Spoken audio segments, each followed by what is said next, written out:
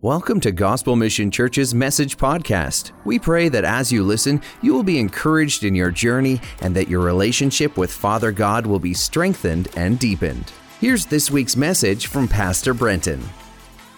Welcome here. It's good to meet. Amen. It's good to worship together, to praise our God. And I'm just going to pray and let's just continue this worship. God, we thank you for who you are. You are a God that's so worthy to be praised and worshiped, Father. And God, we don't want to just limit our worship to song. We want to worship you this morning with our giving. God, as we give an offering, that's just a worshipful act saying that it's all yours, God, and you deserve everything, God. So we give back to you with worship. God, we want to listen to your word this morning with worship as well. And thank you, Father, that you just want to speak to your children. And I just ask that you would do that today. I believe you're excited to speak to your children today. So do that. Have your way this morning. And just thank you for a new day to love you, a new day to live for you and worship you. Amen. Right on. So we are in our Summer in the Psalms series. It's been a lot of fun. We just want to let you know, too, we have devotional books in the auditorium as well that I invite you to take. And I love these devotional books because they just focus on the actual Psalms. Goes through Psalms 1, Psalms 2, Psalms 3. So it gets you to read the Bible, and then it also gets you to reflect and think about what was actually just said so that it's not only a reading, but you can have an interaction with God as well. So I encourage you to take those in the foyer. They're there for you so that we can not only come here and hear a message, but we can continue to commune with the Lord all week. That sounds pretty cool, right?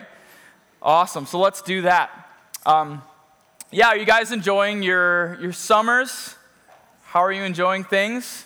It's a steamer out there today, I hear. I've been inside for long enough, but I've heard it's hot. Yesterday I was golfing, and by hole 2, I was wet as my ball on hole 2, which I actually hit it in the water twice on hole 2.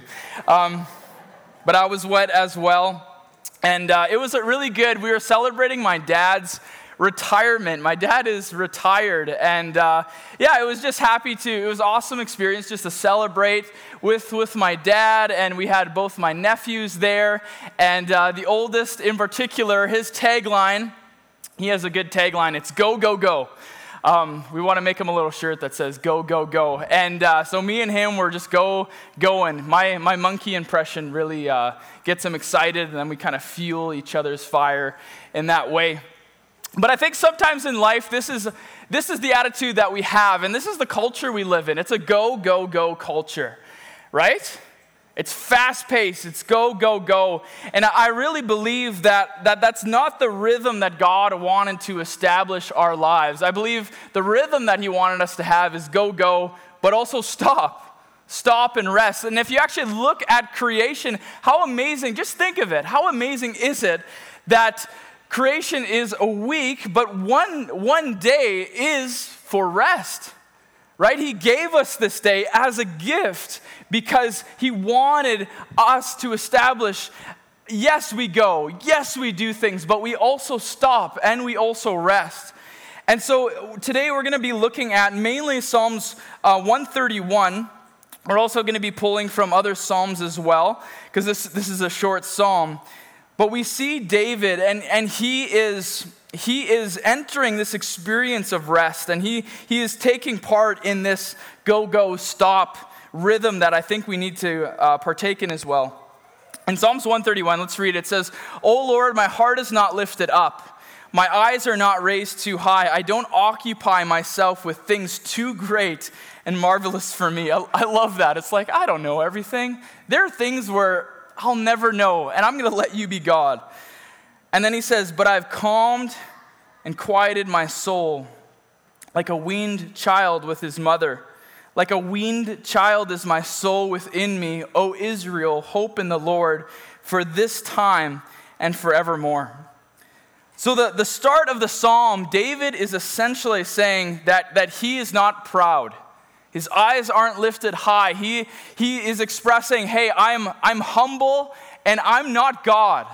And I don't know everything. And there's questions that I have, but I'll never figure it out because if I try to figure everything out, there's just things too marvelous for me.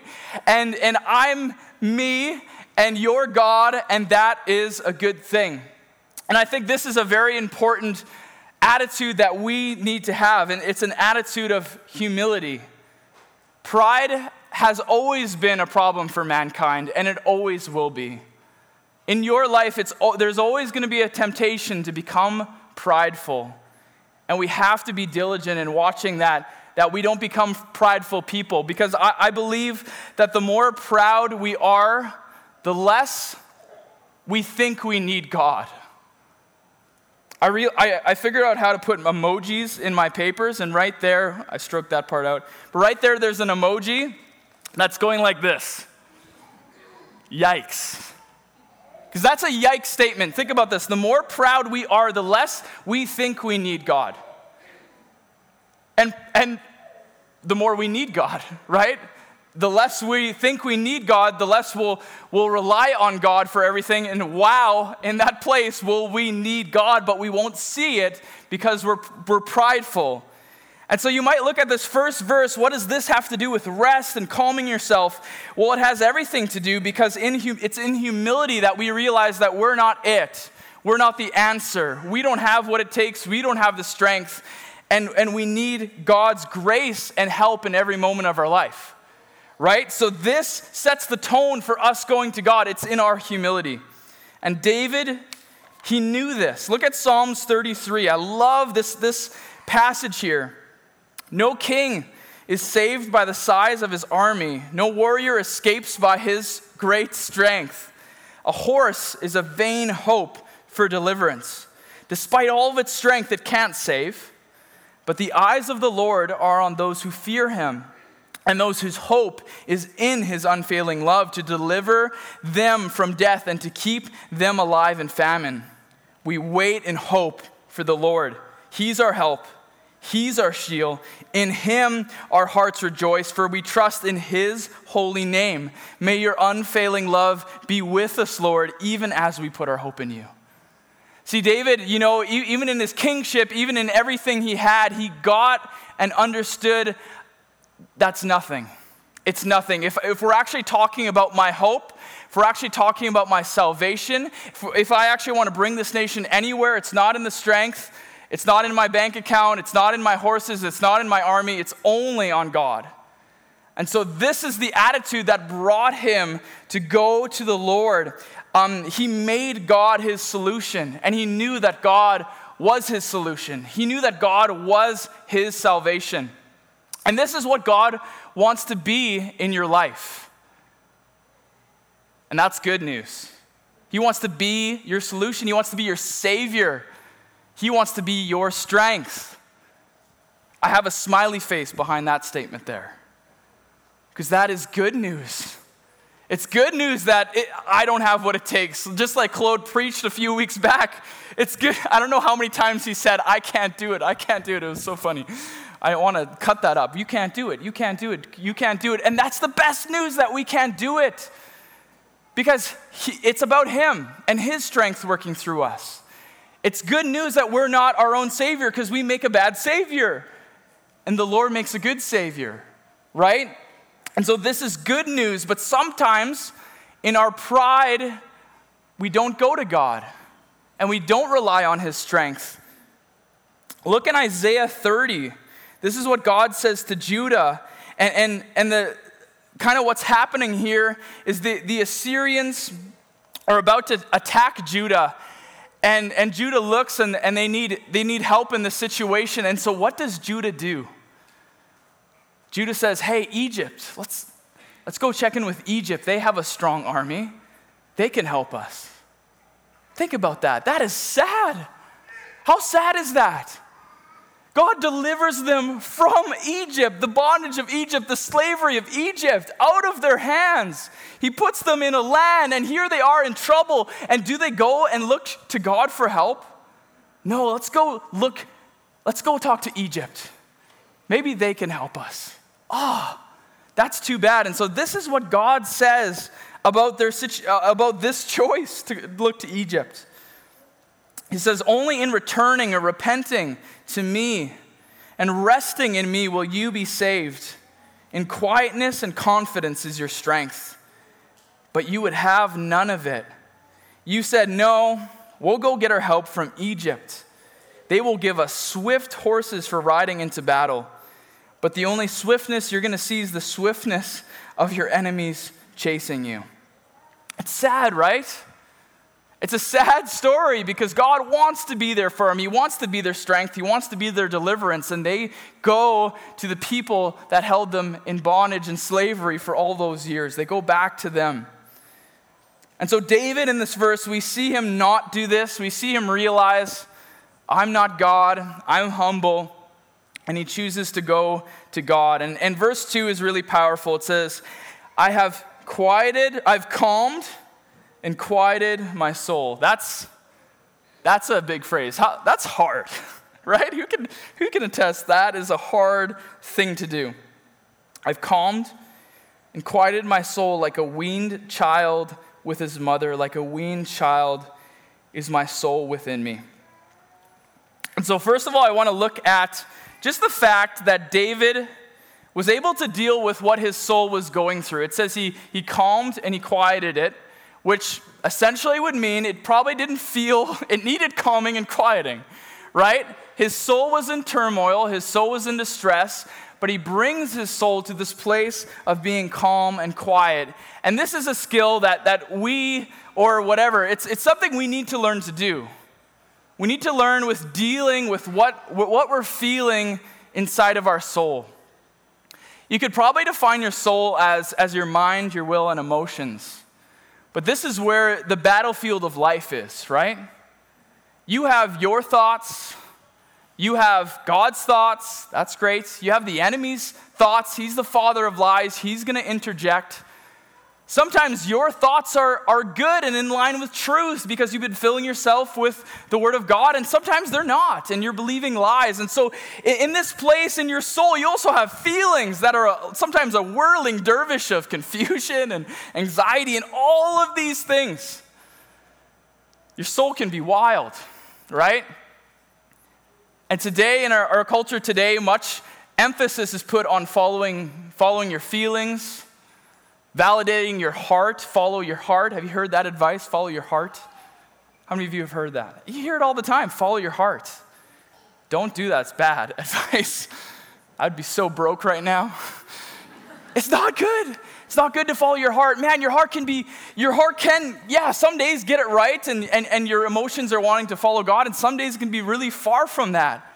And you want to get revenge on someone. You want to hold bitterness against things. So that you don't want to do that. You want to follow truth and be grounded on truth. You want to follow God and his ways. You want to read his word so you know what that means and then live that out. So you do not want to follow your heart. Please don't. You want to follow God and his truth. So what are you going to do with your soul? What are you going to do with your soul when it's in turmoil? Well, David, what he does is he constantly talks to his soul. It's kind of funny. He says, he says to his soul in Psalms, you'll bless the Lord. Bless the Lord, O my soul. Bless the Lord, O my soul. In Psalms 57, he's in a cave, and Saul is wanting to kill him. I'm sure, imagine his soul in that place. You feel vulnerable. You feel afraid. And what does he do? He actually says in that psalm, awake my soul. Awake my soul and praise God. I don't think his soul wanted to praise God. You know, if he would have been in church that morning, I don't think he would have wanted to. I just want to praise you, God. I feel great. I feel good. Everything's awesome. He didn't probably feel that way, but he knew the truth that God's always worthy of praise. God's always good. And so despite what situation I'm in, and despite how I feel about that, I'm going to praise God because he's worthy. He does this again in Psalms 42. Look at this. He's speaking to his soul again. Why, my soul, are you downcast? Why so disturbed within me? He's talking to himself. Hey, why do you feel really down? Why are you disturbed? Put your hope in God, for I will yet praise him, my Savior and my God. My soul is downcast within me. He doesn't pretend, right? David doesn't pretend he's just feeling like $1 million like sometimes we do, right? How are you doing? Good. I'm just great. I'm great. He's not great. And he's admitting that he's not great. He's admitting my soul is downcast. So therefore what? And that's big. When you're in this place, what are you going to do? My soul is downcast, therefore, what are you going to do? And David says, therefore I will remember you from the land of Jordan, the heights of Hermon, from the mount of Mizar. Isn't that awesome? His soul is downcast, and he brings his soul, he instructs his soul, I'm really down right now, therefore I need to meditate on who God is. Therefore I need to meditate on his promises. I need to remember God and his faithfulness, how awesome and faithful he's been in my life, how awesome and faithful he's been in the life of keeping, my people. God is awesome, and so my soul is downcast, but I'm going to remember God. So he brings his soul to this place of hope. And in Psalms 131, this is what David does. He brings his soul to be calm. I've calmed and quieted myself like a weaned child with his mother. And it's the exact opposite of what the people did in Isaiah 30. But God was inviting those people to rest in him. Only in returning to me and resting in me will you be saved. In quietness and confidence is your strength. Isn't that awesome? In quietness and confidence is your strength. In this place of returning to God and resting in God is strength. That's the picture of rest. Or that's the picture of strength that the Bible gives. It's rest. It's resting in the arms of God. That's where you're strong. Why is that where you're strong? Why is resting in the arms of your God a place of strength? Because you've probably decided, I'm not going to solve this, and I can't do this. I'm not strong enough, I'm not smart enough, and I'm not good enough, and so I need to throw myself into the arms of my Father where he can be my strength. It's a place of surrender, right? It's a place where you're surrendering your life and saying, it's not my horses that are going to win the battle. The battle belongs to the Lord, so I need to rest in him. And it's in this place where you're in the arms of God, where he is speaking to you, he is fueling you, he is giving you the grace and strength you need to live your life, right? And so this is the image of strength. And I really believe that it's in this place that God speaks to you. It's in this place that God fuels you to live your life. And lots could be said about, if you ask the question, why don't I hear God in my life? Lots could be said about that, right? Why don't I hear God's instructions? Lots could be said. And one important thing that could be said is, are you reading your Bible? Right? Are you reading your word? If you're not reading your Bible, God wants to speak to you there. Right? The word is alive, and so God wants to speak to you in that place. But another thing I would say, if you feel that you're having trouble connecting with God, is have you managed to wean your soul? Have you managed to calm and quiet your soul to actually be with God? And actually just sit in that place. Because I believe this is where he refreshes us. This is where he gives us strength, in this place. Psalms 23, the Lord is my shepherd, I lack nothing. Isn't that cool? God's guiding me, God's with me, so I've got everything I need through his grace. Doesn't mean you'll have all the money you want, but it means you'll have God, and that's all you need. He makes me lie down in green pastures. He leads me beside quiet waters, and he refreshes my soul. It's in these places, in green pastures and quiet waters, where David's soul is refreshed. And notice that the good shepherd led David to those places, led David to lie down by green pastures, led David to beside quiet waters, because he needed to refresh his soul, right? We need our souls refreshed by God. And so we need to allow God be the shepherd of our life, to lead us beside quiet waters, to lead us beside green pastures and lie down. This next week, me and Valerie are going to be going on a minister's retreat. It's a focus on the family retreat, and it's going to be such an awesome time. There's going to be some sessions and some devos, some personal sessions with me and Valerie, some group sessions with the whole group. But I'm guessing from experience and from, I think, the truth, so I'm guessing the most important part of these sessions or this week, it's not going to be when I hear someone say something and it's like, whoa, okay, that's wow. It's probably going to, that's bad. But the most important part, I think, of this retreat is probably going to be when I bring my soul to a place of calmness and quietness to be with my Maker. When I meditate on His Word, I slow down and I just rest in Him. And in that place, He's going to speak to me. He's going to lead me. He's going to guide me into truth like the Holy Spirit does. And it's in this place where I'm going to find refreshing. It's in this place I'll find refreshing. And so I just want to encourage you, we have to be intentional about taking time to let the shepherd lead us beside quiet waters and green pastures. We have to be intentional. If Jesus could do it, then we could easily do it as well. And this is what Jesus did. Look, Luke 5. Yet the news about him spread all the more, so that crowds of people came to hear him and be healed of their sicknesses. But Jesus often withdrew to lonely places and prayed. So imagine his ministry and how demanding it was. People would follow him around. He would get off a boat. The crowd is, hey, we're here. Minister to us. Like the demand on Jesus' life, huge, right? The popularity is spreading. Words of the miracles and everything is spreading. The need is so big. But yet he still found time to withdraw.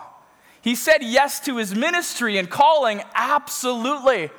But part of saying yes to your ministry and calling is saying yes to being with the Lord. Because how in the world are you going to fulfill your ministry and calling without being with the Lord? You can't. You can't. And so Jesus knew that saying yes to the people, he also had to say yes to being with his Father. Because this is important. And so we have to learn to withdraw like Jesus did. Because we're never going to have everything done. Amen? Do you ever in your life where you're like, I'm done? Like every crumb in the house is cleaned. All my children are clean. Their ears, every crevice, every nook, every cranny, it's all done. So I can rest now till the next need arises. No, that will never be your life. You'll never be done. You can retire from your work. There's still going to be things. I'm going to call my dad all the time. Can you fix this? Can you help me with this in church? Like, he'll be busy. I said, you're working for the church now, Dad. So we'll never be done everything, so we have to learn to withdraw. We have to learn to let our shepherd lead us beside quiet waters. And that doesn't mean that you can show up to work Monday morning and say to your boss, like, hey, I need to withdraw. No, you don't say no. You don't say no to your responsibilities, right? If you're a parent and your baby's crying, like, oh, shepherd's calling me to withdraw. No, you still have responsibilities, but in the busyness of life, you have to find time. I know it can be hard. I know it's hard, and I know some of you are like, how is that possible? I'm not saying it's easy to do this and find times like this. I'm just saying it's essential and you have to. Because how in the world are you going to find strength to live your life if you're not being with God? You can't. You literally can't. Like, you need His strength and His grace to guide you. You need this place of intimacy where you're resting in your Father's arms, where you're just leaning back and you're letting Him speak to you so that you can live your life and live your calling. And this is what Jesus did, and we need to do it too. Another issue to doing this is sometimes it's not just the busyness of life that keeps us away from God. It's sometimes our soul. We want to go to quiet waters, but there's a storm inside of our soul, right? And the waters of our soul are choppy. And in those cases where we're in a storm, the last thing we want to do is just rest with God, right? Usually that's when you want to take things into your own hands. That's when you want to, call up your friend and complain, or I don't know what it is. That's the last moment that you usually want to retreat and be with the Father, but that's the moment you need it the most, I believe, right?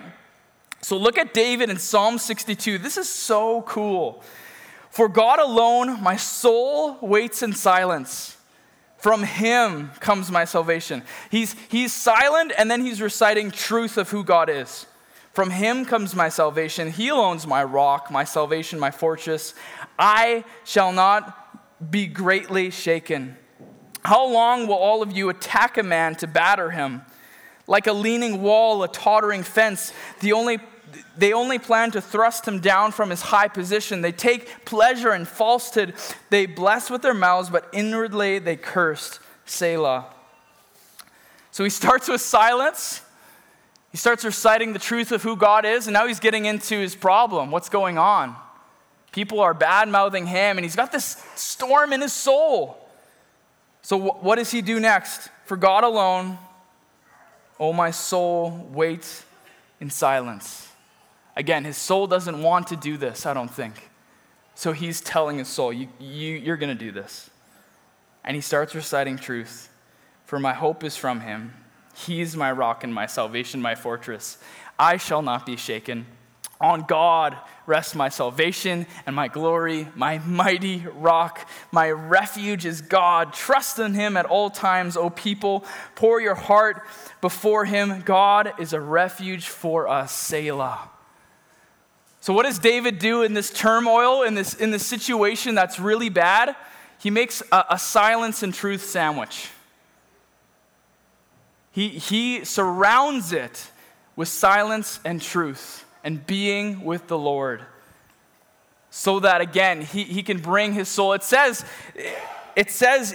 he was like a leaning wall and a tottering fence. This is how he felt. But so he needed to be with God and remember that God was his fortress, so that he wouldn't be shaken in that situation, so that he could act accordingly, so that he could be led and fueled by God to love and follow his lead instead of the leading of his soul. Amen? So this is what we need to do. When it comes to God's truth, I think we need to be like steaks. I think it's getting close to lunch. Yeah, it's 12. It's true. We need to be like steaks, and God's truth is the marinade. And often we just dip the steak in there, right? I'll just read his word quickly. I just put a quick chapter in, take it right out. That's not how you marinate a steak, right? Oh, look at how am I going to marinate a steak? Just dunk it. It's marinated. No, it's got to sit in there. It's got to sit in there. It's got to break down the fibers. You have to give it time, right?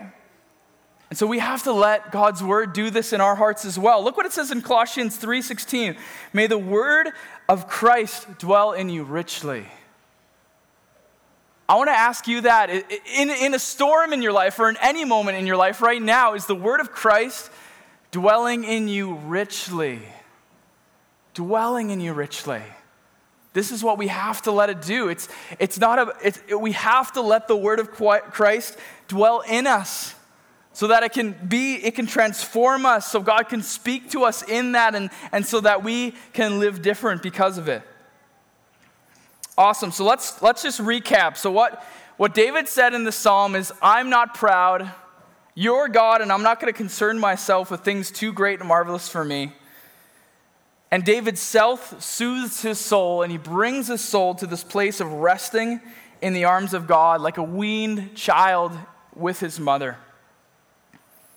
It's a place of trust and contentment with God. In verse 3, it says, Israel, put your hope in the Lord, both now and forevermore.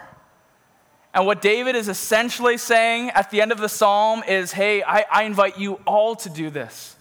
Put your hope in the Lord, both now and forevermore. If you look at the Hebrew words for wait, that when we read, I ruined it. If you look at the Hebrew word for hope, it's sometimes it actually translates wait, but the actual word, there's two different words, but they're both relating to waiting. The Hebrew word for hope is to wait. And some of you are like, wait? I don't like that. Right? I don't like waiting. Like, I don't like waiting. That's like a swear word for me. Waiting? Like, you're just tapping your foot like, come on, God, come through. Come on, God. When's the miracle coming? When's this coming? When's my spouse going to be here, God? That's not the waiting it talks about. When it's saying waiting and hope, it talks about a waiting on the Lord. Waiting on the Lord. It's a waiting for God. It's a waiting on God. It's a trust in his promises. Look at Psalms 130. In the beginning of the psalm, David, it says he cries out of the depths and he's crying for mercy. But later in the Psalms, it says, wait for the Lord. My whole being waits. My whole being hopes. In his word, I put my hope. I will wait for the Lord more than the watchmen wait for the morning. More than the watchmen wait for the morning. He's in this hard scenario. He's in this tough place, and he just says, I'm going to wait for God. I'm not going to let go of God. And this word here for wait in the Hebrew is kavah, and it means to bind. The root word of that word means to bind together, perhaps by twisting. This is what waiting meant. And when it talks about hope and waiting, let's all just say, oh, koalas are so cute. I believe this is a picture of hope right here. It's a binding ourselves to God. You know, we might be on a tree and up high in this dangerous place, but if I can hold on to God, if I can wait on him, if I can bind my wandering heart to thee, if I can hold fast to his truth, hold fast to his promises that he'll never leave me, never forsake me, and I can stay in this place of hope and stay in this place of not leaving him, God's going to do something. God's going to show up. God's going to be faithful. God's going to reveal himself. I dare you to just look up hope in the Bible and look at all the promises that it talks about of those who wait on the Lord, those who hope on the Lord. There's some good things that come to those that do that. You want to hear a few now? I'm sorry, I got carried away. So we have 4 verses, and they're going to come rapid fire. But I invite you to take these verses and just meditate on them later. One we read, Isaiah 30:15. Only in returning to me and resting will you be saved. In quietness and confidence is your strength. Lamentations 3:25. The Lord is good to those who wait for him, to the soul that seeks him. That's awesome. The Lord is good. You want to wait for the Lord? You want to cling to the Lord? And I think part of that hope is a clinging to God, but then it's also a resting in the arms of our Father as well. It's a clinging, and it's just a resting and a waiting for him. Well, he promises, his word promises he'll be good to you. He's going to be good to you. I don't exactly know what that looks like, but I think it's good. Psalms 25, verse 2, those whose hope is in the Lord will never be put to shame. Wow. Come on. And Isaiah 40:13, but those whose hope is in the Lord will renew their strength. They will soar on wings like eagles. They will run and not grow weary. They will walk and not be faint. Thanks for listening. If there's anything we can do to help you along in your journey, email prayer@gmchurch.ca. If you'd like to see what's coming up at Gospel Mission Church or learn more about us, visit gmchurch.ca.